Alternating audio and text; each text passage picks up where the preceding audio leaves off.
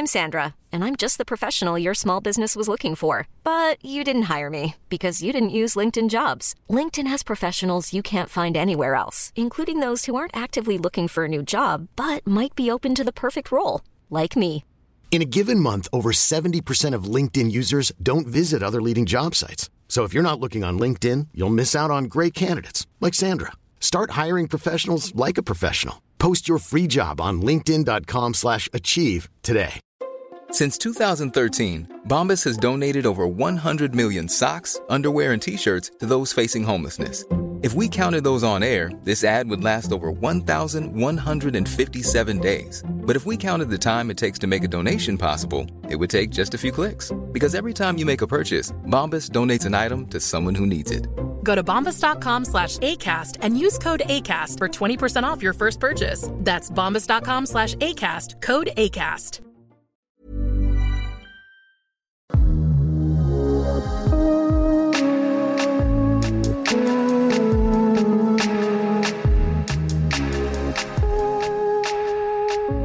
Hello and welcome to Park Date. You might be sat on a sweaty train or in a crumbling Victorian hovel, but for the next insert number of minutes please, we'll be taking you back to nature. Because in each episode we'll rip up the podcast rulebook and kidnap, well, lead, a different guest to their favourite local park, and there we'll talk about the things that they like to do. So pack a picnic blanket, try saying that after a few Prosecco's. Our guarantee to you, lucky listener, is that this episode will contain one or more of the following: ice cream, swings, grass, dog walkers, drunks, canoodling couples, a possible mugging, and fun in the sun, unless it rains. So join me, Christopher Beanland, yes, that is my real name, and a special guest as we try to create the perfect park date.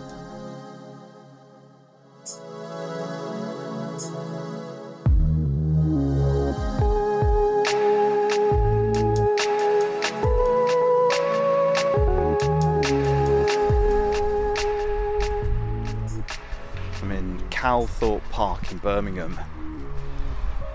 You can hear the leaves crunching under my feet. They're scorched by the summer heat.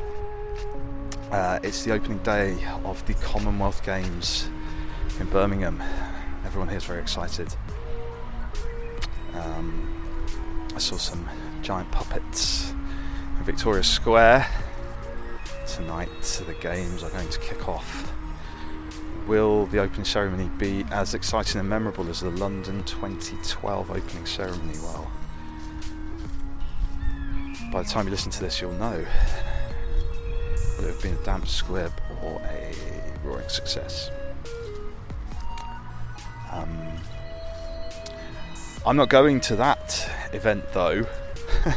We're in competition with that tonight. I am going to a screening of the Michael Cumming and Stuart Lee film King Rocker, and then interviewing Stuart Lee after. Me and David Baldwin will be doing a podcast as well, whether he likes it or not. Another thing I wanted to do while I was here is to introduce Ben Norris, who is the star of the episode of Park Date that you're about to hear. Poet, actor, playwright, a true gentleman, very funny, very cool, and you're going to enjoy hearing him talk about how they make the noises that sound like a lamb giving birth in the Archers, which is recorded just up the road at BBC Birmingham and has been for millennia. Ben Norris also attended university here in Birmingham, and we talked about Birmingham and how much we both like the city. You know by now that I'm a person who spent a few years living here in Birmingham and wrote a novel based in Birmingham as well, though they didn't ask me to attend the opening ceremony tonight to recreate sections of The Wall in the Head. Anyway, enjoy this chat with Ben Norris. Ben's play Autopilot sounds incredible. If we can get everything ready in time, we'll have this up while it's still running at Edinburgh Festival, so do check it out. Autopilot, I'm sure it will be touring after that as well. As always, if you're enjoying Part Date, please do subscribe so the podcast automatically appears in your feed, and please leave a review and name check some trees. Lots of car noise now, it's rush hour. I'm going to meet Stuart Lee. Enjoy this episode of Part Date. That's it, that's the end. I know I'm still talking, but anyway, it's over now. Yeah. It's over now. No, really. This is the... Just shut up, Chris. Shut up. Okay, bye.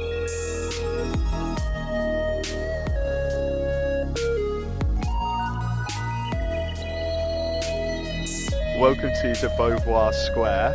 I'm here with Ben Norris, or maybe we should say Ben Norris. Thank you. Yes, please, if you wouldn't mind. We're going to experiment with pronunciation. Ben, thank you so much for joining us here today. Thanks for having me. You've had a meeting, you've come down from Seven Sisters into the beautiful, sunny, well, not sunny today. Sunny adjacent. Exactly, yeah, cloudy. Yeah, we're here in the Beauvoir Square. I actually quite like this square. We've got these kind of like Dutch houses round the edge. Very nicely maintained rose bushes. It's quite fancy. It's lovely. It's like just off of the Kingsland Road, so it's quite quiet, quite secluded. It's very peaceful. You can hear the wind in the trees. Mm-hmm. The grass is suffering a little bit because of the heat wave. It's parched. Where isn't? It's a bit thirsty. Like me. Yeah. Aren't we all? But yeah, it's really nice. There's kids playing. There's a nice kind of, but it's still the working day, so it's not like packed. I don't know. Yeah. I'm a big fan. I've never been here before. Oh, right. My first time. First time. Well, let's take a stroll around. I'll show you around. It won't take very long because it's very tiny, to be honest. I've done some of these in, Hampstead Heath or something. You have a very long walk, but get lost. Yeah, it feels a bit strange doing one in a very small park. Where you're just walking around in a little circle, but. Let's have a look anyway. There's a little house here. I don't think anyone lives here. It's kind house is a generous way of What were you going to call it? I thought it might even be a public toilet. Yeah. Maybe it's like the old groundskeeper's cottage. I think it probably is. Yeah. Keep the. Let me have a look around the back. Maybe keep the spades and all that kind of thing. Got some quite new-looking bike blocks around here. Well, there's a new bike. This is my bike, which is very old and knackered. But that one is very fancy, isn't it? Some kind of electric. Yeah, like electric child transporter. Yeah, it's very. If Batman had twins and got a bike, it would be that bike. Batman has had kids. Yeah. Moved to Dalston. Settled down, but still very married to his aesthetic. That's what that is. It actually does look a lot like that, doesn't it? I have to take a photo before we go. Yeah. Do you know what? Well, let's talk about this now. On the subject of, we were talking about park keepers and spades and stuff. For your role in the Archers, did you have to... Very nice segue. Very nice. It just occurred to me, did you have to learn about farming? A bit. Did you have to read a book? How do you farm? Not necessarily. You didn't go full De Niro, like method acting. Well, more because reading a book would be useful, but in terms of like what it needs to sound like is that you've got it in your body and that like you know your way around certain activities. Yeah. So it's more like watching videos or even sometimes doing certain tasks. Right. And knowing like the amount of exertion that something takes. Like if you're baling hay or you're lambing or whatever. Right. Like what does that talk us through require? What both of those things mean? Well, I mentioned baling hay just because I was listening on the way here. I was catching up on the old omnibuses. You said, yeah. And was there some hay baling going on? There was some intense hay baling going on. Is that when you roll the hay into a kind of like a Swiss roll thing? Now, I should admit straight up, I don't know because my family's farm is a dairy farm. So I've never. Got a farming background? I've never. No. My Archer's family. Oh, you're farm right. I was like, hold on, in real life. No. I've just taken great ownership over Ben there and said mine. Yeah. But no, the Archer, particular Archer clan to which Ben, should say, it doesn't help that we have the same name either. To which Ben Archer belongs is a dairy farm. Yes. So I've never had to bale any hay in the show. You just have to milk So I think it's where they just turn turn the hay into bales of hay, but it's very it's very taxing. And then you stack them on the trailer and then they take them off. But in terms of lambing, and obviously we use various different tricks to make it sound like the actual thing is happening. We have some fantastic spot SMs in the studio who make all sorts of contraptions, do certain things to give the impression that a lamb is being born or whatever. So lambing is when the lamb is born? Yes, so you're helping the ewe give birth. And in our particular case, that would be a tea towel filled with yogurt dropped onto some old cassette tape on the floor. Hold on, this sounds like hay. This sounds like Barbarian Sound Studio. Yeah, it's closer than you'd think. Archer's version. So it's I guess that it's maybe this is a little bit too explicit, but sort of the moist sound of birth, and then like the weight of a lamb falling onto straw. That's a fantastic. Beautiful. It's a beautiful thing. Yeah, I can imagine. But the other one for me was sheepdog calls, because I have a sheepdog in the show. So learning. What's your dog? What's its name? Bess. Bess. Yeah. Border collie. Yes. And so learning the difference between the way that people who have kind of normal dogs, quote unquote, would talk to their dogs or whistle for their dogs versus how a shepherd would talk to their sheepdog. Because the first time I had a scene like that, I started doing something and they were like, absolutely not that. So I went away and swiftly listened to some YouTube, watched a couple of like world championship shepherding videos and stuff to see how the pros do it. Now I'm reminded of when I was young, I don't know if it exists anymore, there was a show called One Man and His Dog, which was on BBC One on Sunday, and it featured Yorkshire men of a certain age whistling for their sheepdog, and sheepdog would round up the sheep. The command was always, come by. Yeah. It was here to go, come by. I think I may have watched a couple of those clips in my extensive research period as well. It's really wholesome, isn't it? It's a very calming thing to spend time with. Content like that. Oh, completely. It's reminding me of my Yorkshire upbringing. I only lived there when I was little, but yeah, the sheep on the hills and all that kind of rural life is. Obviously it has, well, and I think in the Archers they've kind of addressed actually some of the darker realities, right, of rural life. It's not this kind of idyll that we imagine, but at the same time it is calmer than living in a city. And yeah, everything happens at a different pace. It's slower, isn't it? And yeah, people can be quite friendly, and it's quite nice. I imagine that's quite a good gig to have, right? It's a lovely gig to have. I wish we got to actually do it in the countryside. I love Birmingham. We were just talking before. Exactly, we were talking about Birmingham, weren't we? And how much we both love it. But in terms of getting out of the city for a bit, it would be great if we got to go and do any kind of recording on location. But no, I really, really enjoy it. It's a lovely family to be a part of, and it's great as an actor to have something that kind of is a bit regular, or semi-regular. And I love that. I love kind of aging with the character and the idea that look at some of the stalwarts of the cast, and they've been doing it for years, haven't they? If I got to still be in the show when I'm in my 70s, how amazing is that, to go on such a journey with someone? So yeah, it's great. It's great company to be in, and I feel very lucky. Yeah, that's brilliant. What's the longest time that someone's been in the Archers? It's a very long time, isn't it? Yeah. Well, June Spencer is 103 years old. Yeah. And still in the show. Yeah. And she was in the first episode. Wow. In 1951. That's incredible. So, I'm pretty sure no one will ever beat that. Yeah. She plays Peggy Woolley, and she's just... Well, she's a machine, isn't she? Let's be honest. Like, wow, 103, and she's still working. That's incredible. That's incredible. And the actor that plays my gran, Paddy Green, she's amazing as well. Another really long-standing, and I had a bit more to do with her when I joined, because Ben and Peggy don't really ever talk that much, but because Jill's Ben's gran, we had a lot of scenes together. She was a big part of making me feel really welcome, and ditto the actors that play my parents. Like, everyone was so friendly, and it was, I'm hugely grateful for that kind of, because they know that it can be a bit daunting, I suppose, for like a younger actor to become part of. It's an institution, really, isn't it? So so I owe them all a lot, and I'm very lucky, as I said. It's nice. It's very familial. I think you do start to see them as kind of extended family like figures. Yeah, that must be a nice thing to do. And you make that in Birmingham. We were talking. You went to University in Birmingham. I lived in Birmingham for a bit as well. There's a quite interesting kind of creative scene going on that people don't necessarily know about. And Ben, you're a poet as well, and you were saying to me that you kind of cut your teeth almost, didn't you, in Birmingham doing your poetry and doing readings and going to events and things there. Maybe talk us through that a little bit.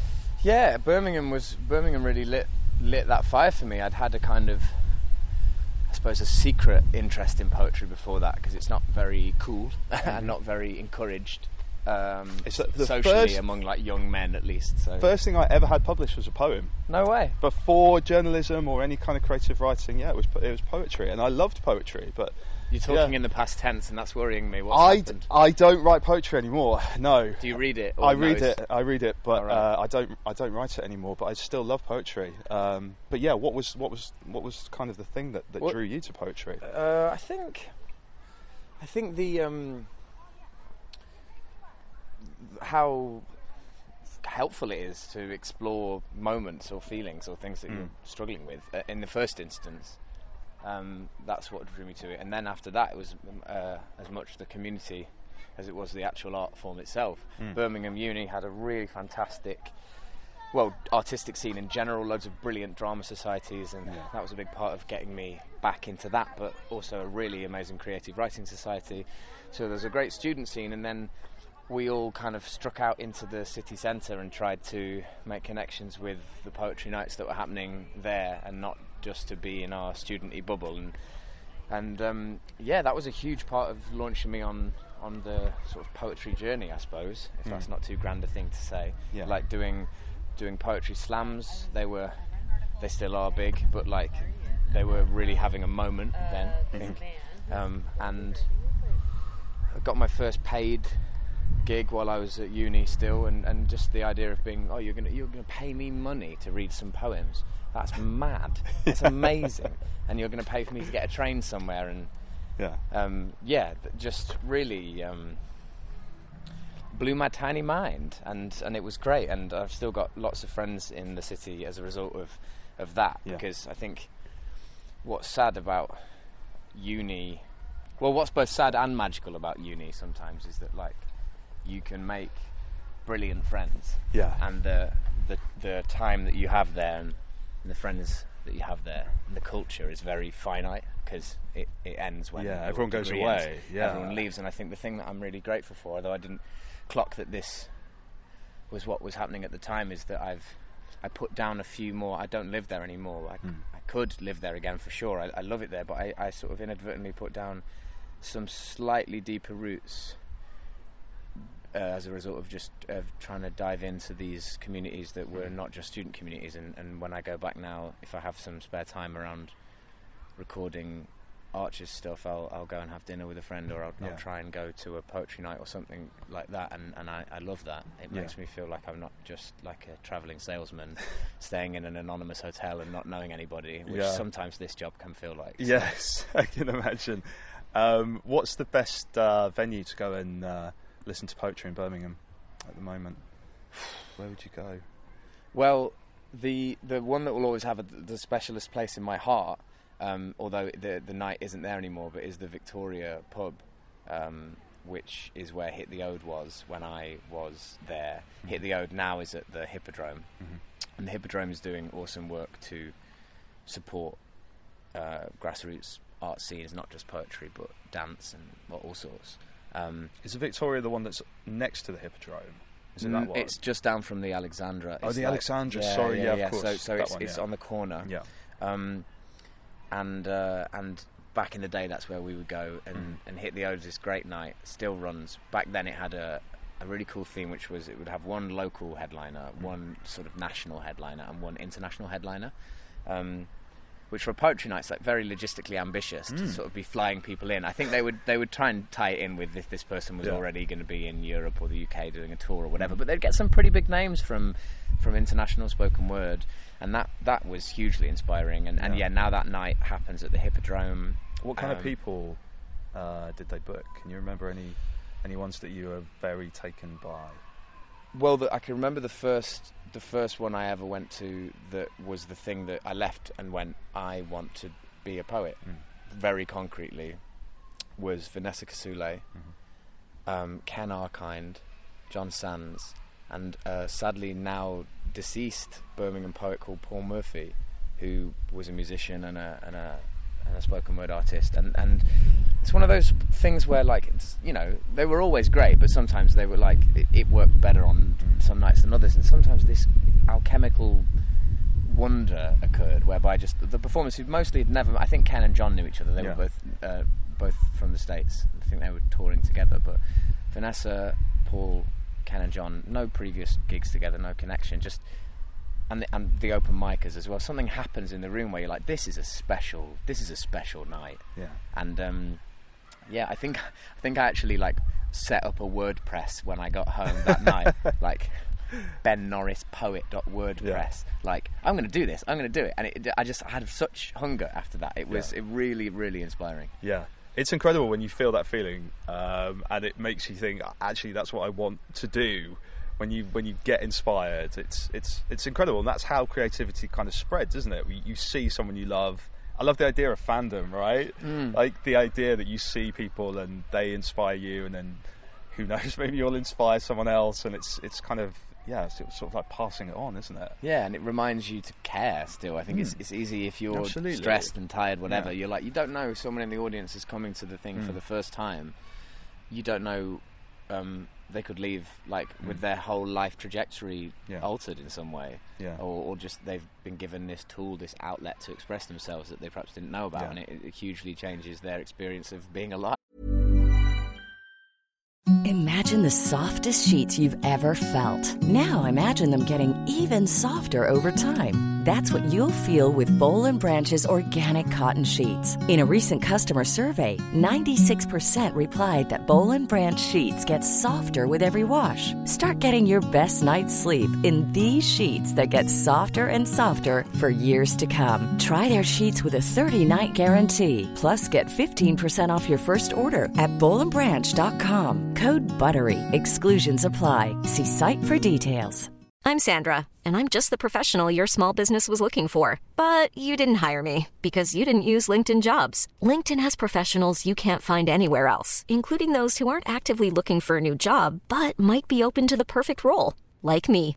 In a given month, over 70% of LinkedIn users don't visit other leading job sites. So if you're not looking on LinkedIn, you'll miss out on great candidates, like Sandra. Start hiring professionals like a professional. Post your free job on linkedin.com/achieve today. Hey, Dave. Yeah, Randy. Since we founded Bombas, we've always said our socks, underwear, and T-shirts are super soft. Any new ideas? Maybe sublimely soft. Or disgustingly cozy. Wait, what? I got it. Bombas. Absurdly comfortable essentials for yourself and for those facing homelessness. Because one purchased equals one donated. Wow, did we just write an ad? Yes. Bombas. Big comfort for everyone. Go to bombas.com/ACAST and use code ACAST for 20% off your first purchase. If you're looking for plump lips that last, you need to know about Juvederm lip fillers. With Juvederm Volbella XC and Juvederm Ultra XC, your lip look, whether it's subtle or bold, can last up to 1 full year with optimal treatment and no additional maintenance. Find a licensed specialist and see if it's right for you at Juvederm.com today. That's JUVEDERM.com. Add fullness to lips in adults over 21 with Juvederm Volbella XC or Juvederm Ultra XC. Do not use if you have severe allergies or a history of severe allergic reactions, or if you're allergic to lidocaine or the proteins used in Juvederm. Tell your doctor if you have a history of scarring or taking medicines that decrease the body's immune response or that can prolong bleeding. Common side effects include injection site redness, swelling, pain, tenderness, firmness, lumps, bumps, bruising, discoloration, or itching. As with all fillers, there's a rare risk of unintentional injection into a blood vessel, which can cause vision abnormalities, blindness, stroke, temporary scabs, or scarring. For full, important safety information, visit Juvederm.com. That's like massive. So it's a fundamental thing, isn't it? Try and keep that in mind. And I think, but people don't realise, Birmingham has this literary scene. We talked a little bit about Catherine O'Flynn, didn't we? Who we both like, Jonathan Coe and Claire Morrell. There's lots of writers who've come from Birmingham or written about Birmingham. There's lots of kind of literary talent there, and people doing interesting things. And people who taught me, like Luke Kennard and Bogdan Piasecki, Benjamin Zephaniah famously back in the day. Of course. And the Birmingham Literature Festival was amazing. Yeah. Writing West Midlands as an organisation, great at supporting people at all different stages of their career. I've loved it. And there's a canal laureate as well, which is not specific to Birmingham. It's every canal, a national. Yeah, every canal has its own laureate. Can you imagine the logistics? And they have to battle each other at various intersections, various locks. Yeah. Who's going to rule this particular stretch of canal for the next decade? But for a while that had Joe Bell was the inaugural. Canal and River Trust laureate, and then Luke did it for a bit, and so it because of Birmingham's rich waterways, I think that had a real that's interesting anchorage, if you'll forgive the pun, in the city. I hate myself for that one. So that was going to sink great. You, Ben. Oh wow. We've launched on a dangerous path here. Dear. End it now. Please. So you've published poems as well. You've had you said pamphlets, didn't you? You've had poetry pamphlets, and you've written. How do you feel about the difference between writing and performing poetry? What's your feelings about how? Do you have a preference, or how do you feel about the big question? A source of much consternation within the poetry world, much of it very avoidable as well. I think there was people like to characterise the kind of page versus stage. I've never heard that before. A page versus stage. Well, I'm glad you haven't, because we all got so bored of it. Right. It was, stereotypically speaking, it would be page poets are really good writers, but they're really boring. And performance poets can't actually write, but they're very charismatic and they do lots of rhymes, and isn't that nice? And various gatekeepers of each respective world would be very disparaging about the other. Occasionally one of the newspapers would be like, is poetry dead? Or poetry's not dead, it's the new rock and roll, and we'd fluctuate between these two kind of exhausting and really reductive binary positions. With a picture of Murray Luckland Young or something. Yeah, or Kate Tempest, or that kind of thing. And at once people would be decrying the end and the beginning of poetry, or its rebirth, and actually it's a lot more amorphous than that, and that's where the best and most interesting stuff lies. I love both, and I there's a reason I do both. I think people sometimes say, if you had to pick writing or performing, I can't pick, otherwise I would have picked already, I think, and I would have concentrated my energies in that. But I love the relationship with an audience that you get in when you write something for publication. You're not there at the moment of when it's received, and I think getting that immediate feedback and being able to have that two-way relationship, if something's funny or even if it's subtler than that, just something in the air, an exchange happens, and that's incredibly nourishing. And at the same time there's a kind of quiet interiority that comes with writing that I think is really necessary, and you're not necessarily reverse engineering something to get a laugh or to be impactful. You're just being very truthful about what a particular moment needs or a line needs, and I don't know, there's no answer really. It's something that I've thought a lot about, but I think the way that's actually made me think quite a lot there, what you just said, Ben, because I think you put it really well. It's something I've thought about. As a writer, I've come very, very late to performing anything. I never did stand up. I never kind of did book talks or anything like that. I never did acting, and I sometimes think that I should have done, but I guess I was kind of consumed by that writerly desire for everything to be perfect on the page, and also let's face it, quite shit at performing. you need to be good at that. I think that's a skill that I've kind of got a little bit better at as I've got older and more confident. I mean, you must have had the confidence to go up on stage and act and read when you were younger as well. Yeah, I think I was a exhausting attention seeker at school who that's the answer, isn't it? Very poorly behaved, and then the drama teachers were like, "How about you take that?" So he's like googling ADHD. and going, well, yeah. So I know you want to be the centre of attention, and then maybe instead of throwing bricks through windows and getting chucked out of classes, why don't you be in a play instead? And I was like, oh, okay. So there's a way to carry on mucking around but get praised for it instead. Oh, great. I mean, I'm being deliberately disingenuous, but that's sort of what happened. Hold on, but we're both northern, aren't we? Well, you're from Nottingham, aren't you? You're from Nottingham. I'm from Yorkshire, and I think it's fair to say, both of those places where we come from, anything that approaches performance or kind of tall poppy syndrome a little bit, you know what I'm talking about? Yeah, totally. The kind of don't make a fuss kind of thing, which I feel, being surrounded by Southerners as we are in London, I don't think people have that in London. Everyone seems to me to be encouraged at an early age to go and perform. I think it's about class as much as it is anything else. I think that's right too. Anyone who goes to a school where things are expected of them, where it's normal for people to go onto Oxbridge or to become an MP or the CEO of somewhere. I think it's do that.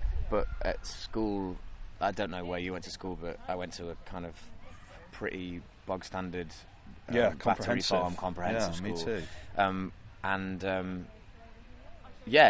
No one wants to stick their head above the parapet because it just makes you ripe for being taken down a peg or two. Exactly. But at the same time, then in lots of working class culture, there's a great storytelling tradition. There's a great comedic tradition. There's an expectation that people will be able to have, for want of a better word, banter and good kind of repartee and that's be able very to That's true, and so isn't I think when you see people in the pub, in the pub, kind of repressed comedians. Yeah, and it all comes from kind of manual labour culture, I think, and people riffing off of each other all the time and ribbing each other, and I think you have to be able to do that to survive. And so if you're good at that, then it's maybe less frowned on that you. I don't know. This is not a theory that I've developed much beyond the last 45 seconds of us talking. but I think it's interesting to consider where, on the one hand, you don't want to be oh, look at me, but there's an expectation that you'll be able to do certain. I remember an interview with Beth Steele, the playwright who wrote Wonderland, which is about Nottingham miners, and someone said, "Oh, your dad was a miner, so you must have got your sense of humour from him." And she's like, "No, I'm just funny. I'm also funny." And that kind of thing where it's part of a family, it's part of a culture. It's you grow up with that kind of stuff. Yeah. Expected of you, and you get good at it, and you get sharp, you get defensive in a way. Yeah, exactly. I remember loving D.H. Lawrence when we were in school. I always quite enjoyed his books, and I wondered how his kind of sensitivity would have gone down in that quite tough world of those kind of mining communities. But actually, there are sparks of that, and it's just about kind of how you discover it. It's often teachers, isn't it, who help you to discover that. I feel like teachers are the real heroes of the piece. They kind of say to you, I remember my teachers, very encouraging, my English teachers especially, encouraged me a lot and said, maybe you can write, and I don't know if you had the same thing, but I feel like teachers in those circumstances can actually be the sort of key that unlocks the door and gives you that maybe confidence that you wouldn't necessarily get from somewhere else, right? 100%. That's exactly what happened with me. The two drama teachers that I had initially, and then the English teachers. Once they'd seen drama, the drama department worked on me a bit and softened me up to the point where the English department went, okay, we can move in now. And between them, they changed my life. I don't think it's an exaggeration to say that. Really changed the path that I was on, and I guess it's about permission, isn't it? It's about self-belief and it's about permission. I was just thinking when you're talking about D.H. Lawrence and imagining you kind of in the corner of the playground while there's a football match going on, just reading Lady Chatterley's Lover on your own. And actually there's sensitivity everywhere. People just need to be allowed to feel it or told that it's legitimate. And then you realise there's this whole universe inside you that you've not looked at before. And that's when I think I started writing poetry, because it feels like poetry is the language of the universe inside you, and theatre and acting maybe is the language of the universe that you live in, with the society that you live in with other people. I turn to poetry when there's like difficult things happening, I think, in me, in my soul. And drama is like about, obviously it's about people going through stuff too, but because you only have unless you give someone in a monologue, you only have the language that people actually use when they speak aloud. It's a good vehicle for exploring bigger societal, moral questions, whatever it is, and poetry is the thing that I turn to when I'm feeling quiet and introspective, and I need to puzzle something through just in me. And I haven't written a poem in ages, because I've had more of a theatre head on, but I miss it, and I know that there's a big weight, you know, I fluctuate back and forth, and so when I don't write one for a while, I know that there's a big poetry moment approaching in my life again. What's that coming over the hill? Is it a monster? No, it's a sestina, you know, like, and it's coming for you. Were you quoting the Automatic there? I absolutely was. Thank you. We need more of that in podcasts. Do we? Great. I remember that tune. Well, you mentioned theatre, of course. Obviously, your play, which is going to be on in Edinburgh, sounds fantastic. That's, you've been working on that for years, haven't you? Too long. Right. So this was supposed to be in 2020, wasn't it? And then COVID got in the way. How are you feeling about putting it on now? Do you think the time's passed? Cancel it? Forget about it? What, cancel the time, as in it doesn't count? No, just cancel the play. Oh, absolutely. Cancel chuck it away. How stressed I am about it right now, as we speak, like 1 week away from the first performance. Absolutely cancel it. Very stressed. But no, I hope I don't feel like that in a week when we're actually up and running. But yeah, no, it's a weird one. I started writing it in 2017, and it went through various drafts and redrafts, and then eventually got to a place where it was going to see the light of day 2020. That didn't happen. But then it's given me a chance to redraft it some more. And so you've done some edits on it since 2020? The most significant edits it's ever had, actually. Like it's changed quite a bit. Since then, I had a bit of an epiphany about who the characters were and what worlds they were both from. And I sort of swapped some things around that made it make a lot more sense to me. And I was like, I can't believe I haven't seen that before. But maybe it took the kind of stopping of the world to distill. Do you know what I mean? That lots of people had lots of realizations. And when I went to do a redraft of it in February of 2021, I was like, why have I not spotted this before? It seemed like the obvious thing to do, but I think I needed a minute away from it. Just being sad and drinking in the daytime in my pajamas, like we all were in various ways, and then coming back to it like with a fresher perspective. So I'm grateful for that time in a weird way. But the narrative is still there. It's this idea of the self-driving car, and then these two characters who meet kind of because of that. Very much so. It's the same kind of thematic world. I just was switching around. So basically, one of the characters is an engineer who eventually works with a self-driving car company. The other character is a freelance illustrator, artist, kind of left-wing activist. But one of them's from a more working-class background, crudely speaking. One of them's from more privilege. And it used to be the other way around, and it used to be what maybe is the obvious way around.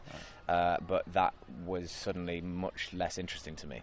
And I was like, oh yeah, no, that they used to meet and they used to be like, this is who I am, and they weren't lying. And actually, you know, the drama now is in a kind of a performance of who they are based on who the other person wants them to be. And then alongside that, the self-driving car kind of exists, I suppose, in and of itself, because I'm fascinated by the moral dilemma that sits at the heart of self-driving car design, but also as a metaphor for kind of how much agency we have in our own lives, particularly along kind of class and financial grounds, and who is answerable for what mistakes, when things are getting decided far away from where the impact will be, literally or figuratively speaking. Kind of how do we reconcile that on an ethical level? And I came to it because I didn't know the answer. I think I'm really interested in writing about questions that I don't know the answer to. I think there's a lot of value in plays that have a question that they do know the answer to, if the gesture of the play is to convince you of that answer as well.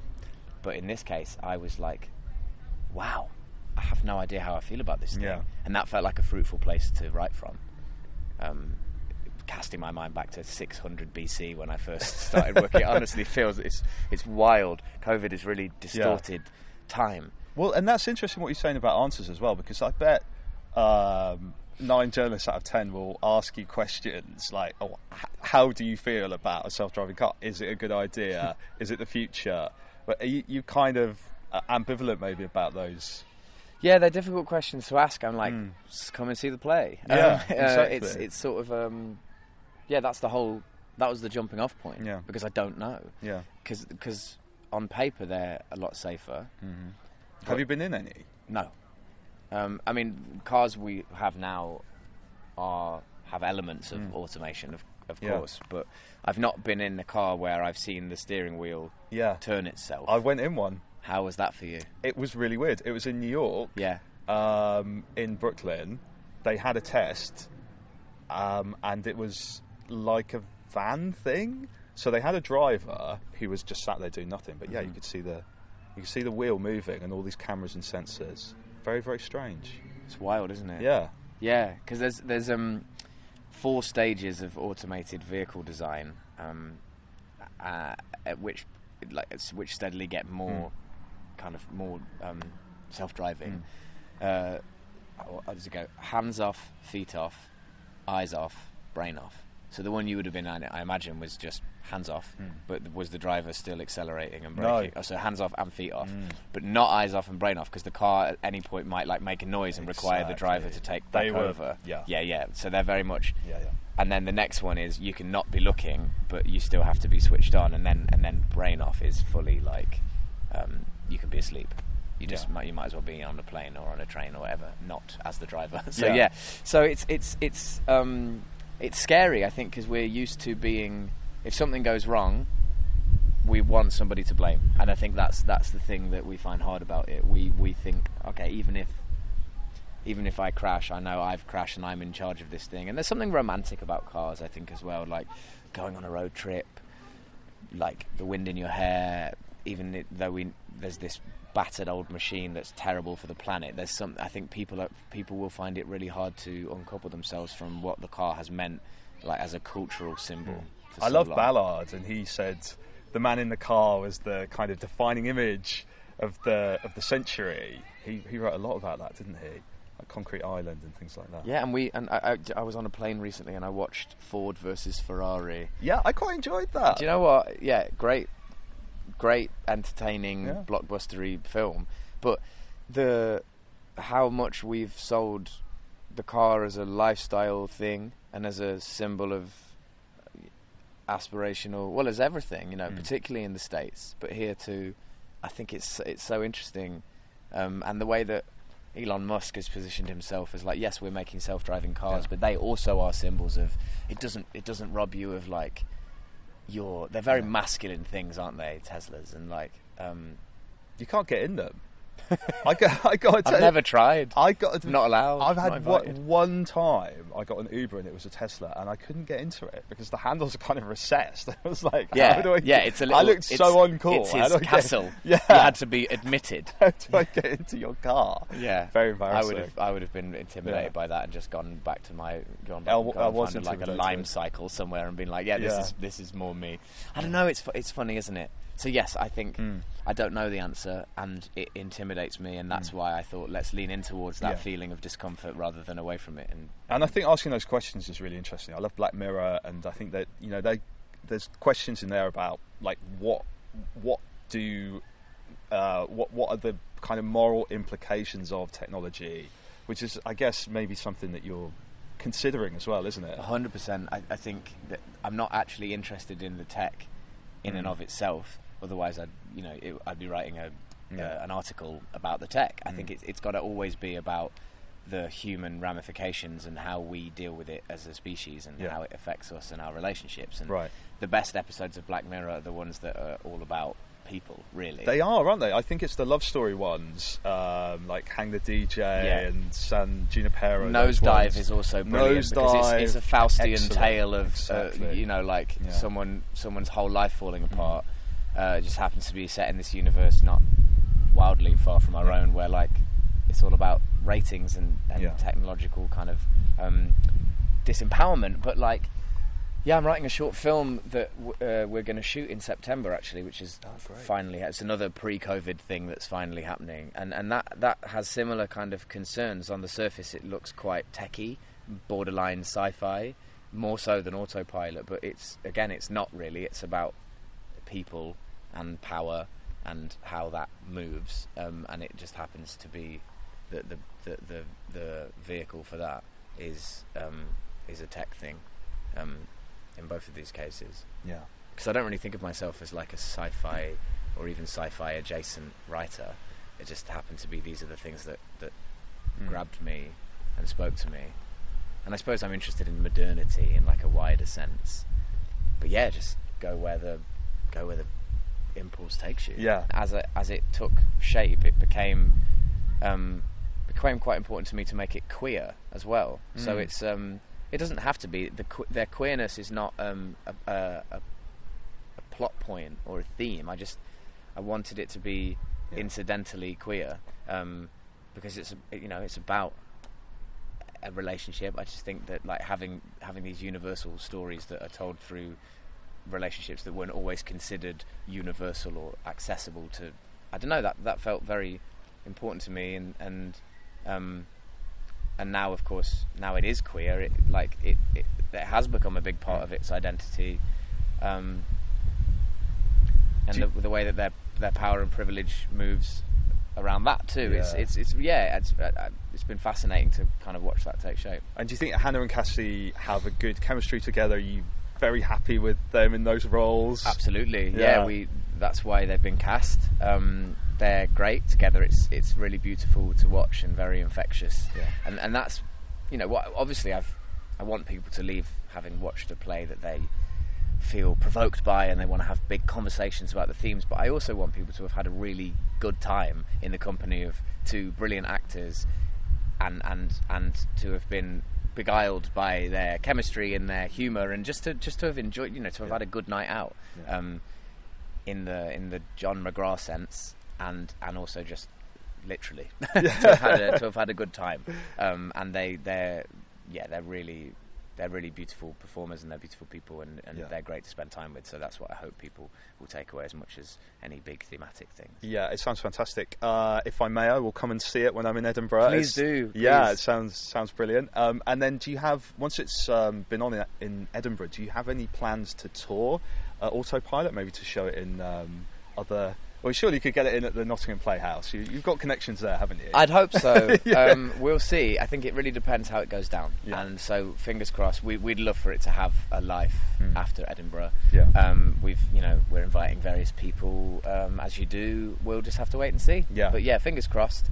I hope it's not a one and done situation. But if it is, I'll be happy that it happened at all, and on to the next thing. So and you mentioned the film as well. That sounds fantastic. So you're going to be doing that in the autumn, right? Yeah, shooting that in probably late September. We're just firming up all the various things you've got to firm up for that to happen. But we've got some support from the BBC and from the BFI, which is really, really exciting.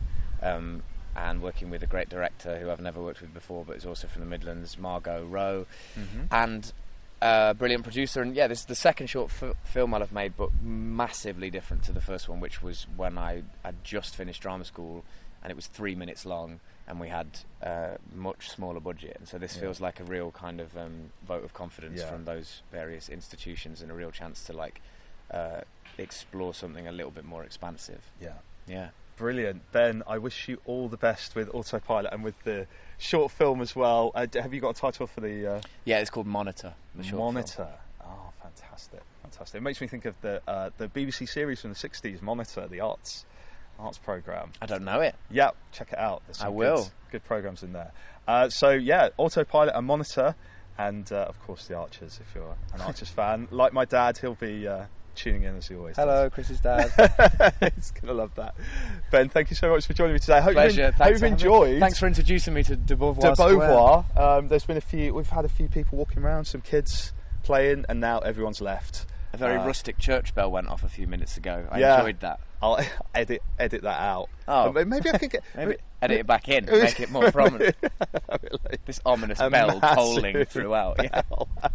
Well, maybe we can get the sound managers from the Archers. You give me their numbers, and they can just introduce absolutely bizarre rural elements. Yeah, like the lambs having their young. Yeah. We could have that during our conversation. Absolutely. Oh, is that a lamb giving birth?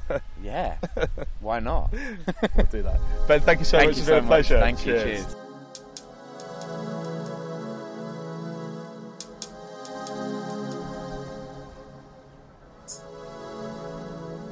I hope you enjoyed that episode of Park Date. There's lots more where that came from, and there'll be more in the future as well. If you enjoyed it, please leave a review, good or bad, make them funny. I'll be reading out the best ones, and there'll be a prize for the one that makes me laugh the most. Name check some trees in your reviews and leave them wherever you get your podcasts from. Check out our website, parkdate.co.uk, and if you see me walking around in the park, come and say hello. I think that was the sound of someone sneezing. Yes. Thank you. Bye-bye.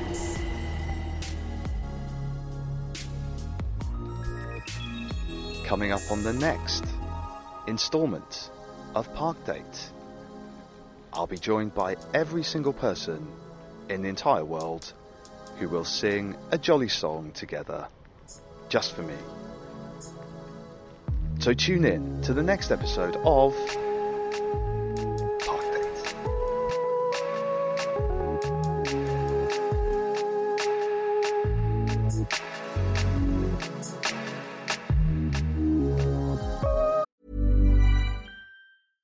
Imagine the softest sheets you've ever felt. Now imagine them getting even softer over time. That's what you'll feel with Boll & Branch's organic cotton sheets. In a recent customer survey, 96% replied that Boll & Branch sheets get softer with every wash. Start getting your best night's sleep in these sheets that get softer and softer for years to come. Try their sheets with a 30-night guarantee. Plus, get 15% off your first order at bollandbranch.com. Code BUTTERY. Exclusions apply. See site for details.